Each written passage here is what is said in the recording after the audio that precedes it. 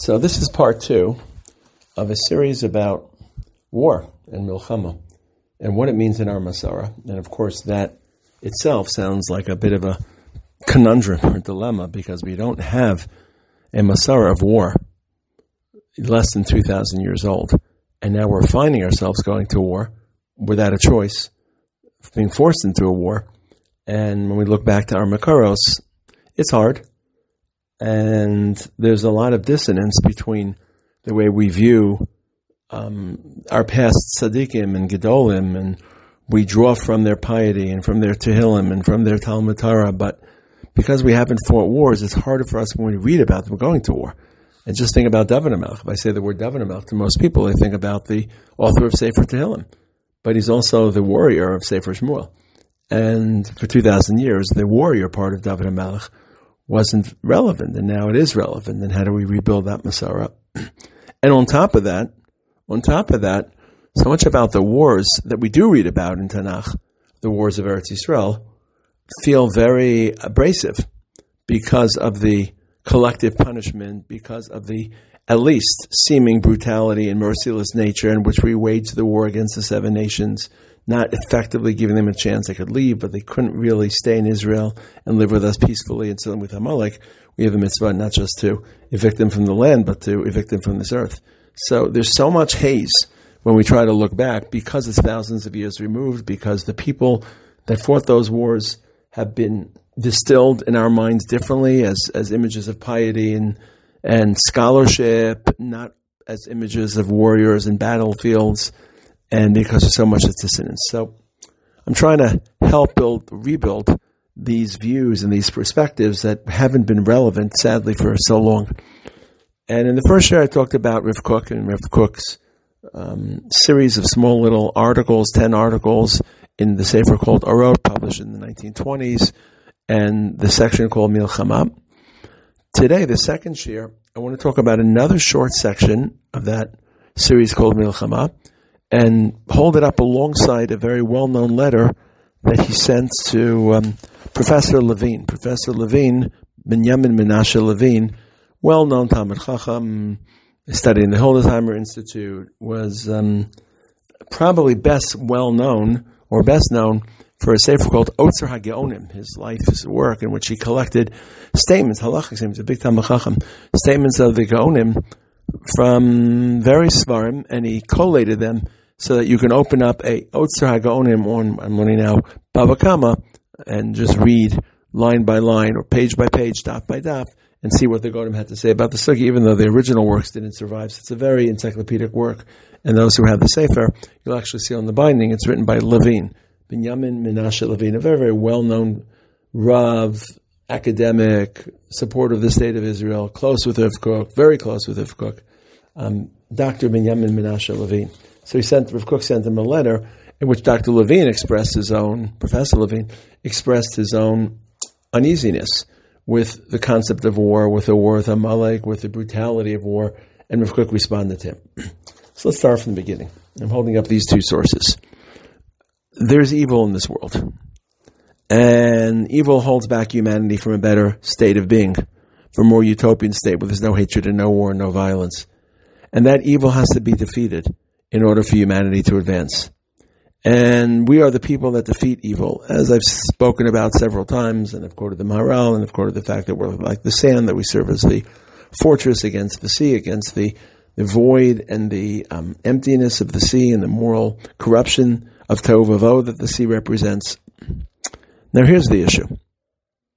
For the past 2,000 years, we continue that battle of good versus evil, of values versus immorality, of Tara versus Tum, of Kedusha versus Chulin.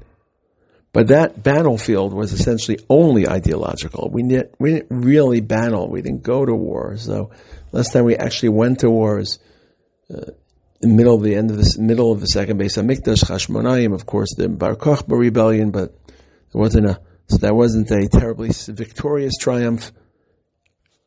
Now, in the days of Tanakh, though, all these figures, the Shoftim, the Melachim, they actually went to war in an actual battle.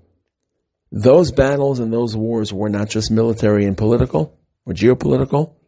those wars were ideological, because the cultures against which they waged their wars were corrupt and immoral, pure evil, whether it's evil of a complete breakdown of any religious conscience and behavior, as Chazal described the Canaanim, Avodah Zarah, Shfichus Damim, and Gilui Arayos, or Amalek. We don't necessarily see that same degraded behavior, but their hatred and their hatred of the Jews was unconditional. They hated us as individuals, and they hated us as a collective.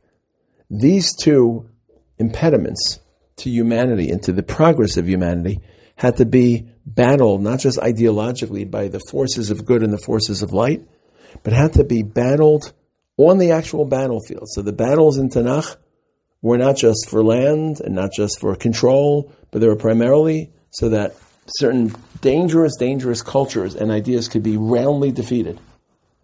And the same tzaddikim, the same David HaMelech, who wrote Sefer Tehillim, which is suffused with kedusha and piety and humility and subservience, that same David HaMelech led the battle with full vigor and full force, not because, God forbid, he was bloodthirsty or he wanted to kill other armies, because he knew that Amalek and or the seven nations, right now without discriminating between them, had to be eliminated.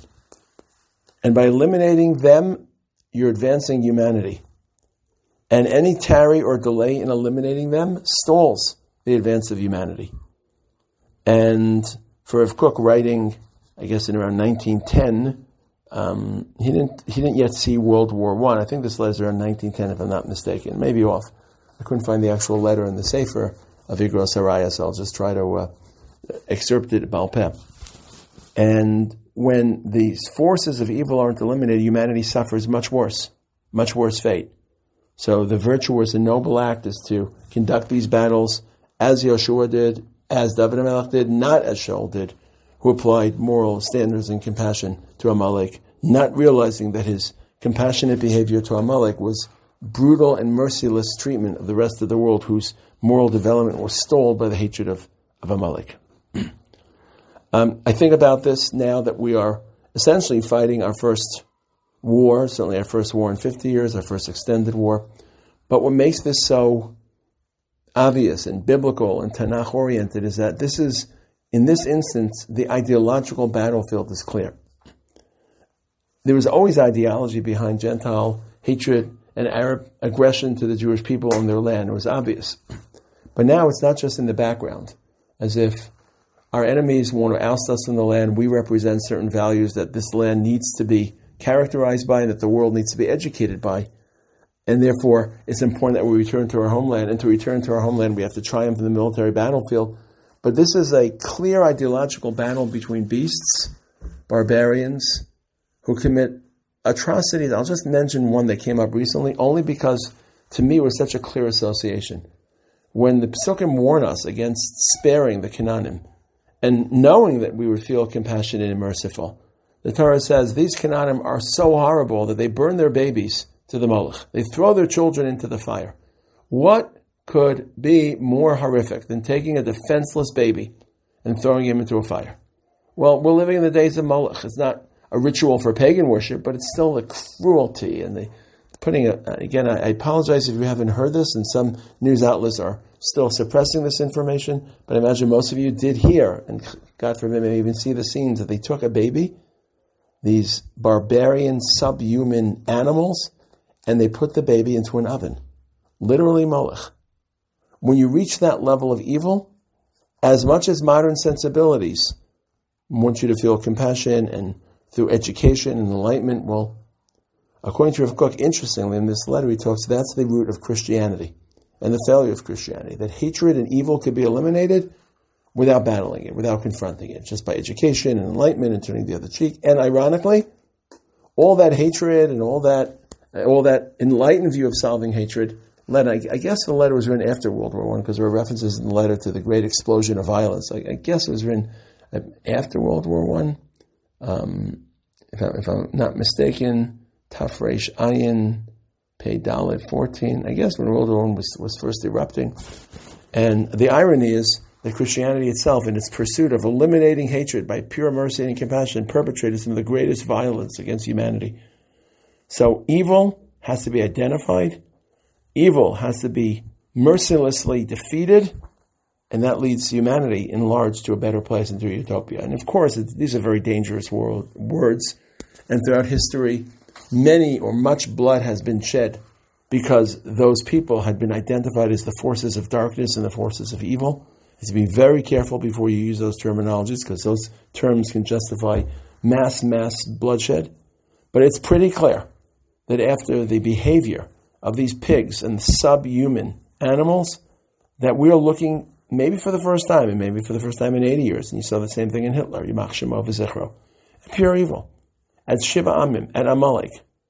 And despite all the cultural dissonance between the modern world and war and bloodshed, these are the same tzaddikim whose zik nishmati, as Rav Kook said, whose internal passion and piety came to the fore in learning and Torah and Tehillim, but also came to the fore in battling on behalf of humanity pure evil in its unadulterated form.